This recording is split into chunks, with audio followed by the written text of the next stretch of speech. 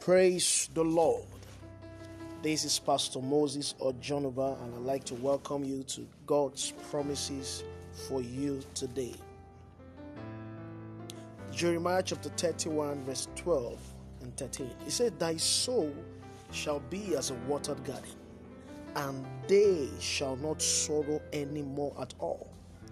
I will turn their mourning into joy, and will comfort them and make them rejoice from their sorrow." This is the word of the Lord for somebody this morning.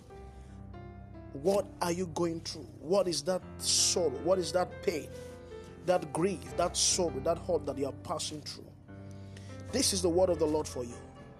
You said you shall no longer sorrow anymore. It will turn your mourning into joy and will comfort them.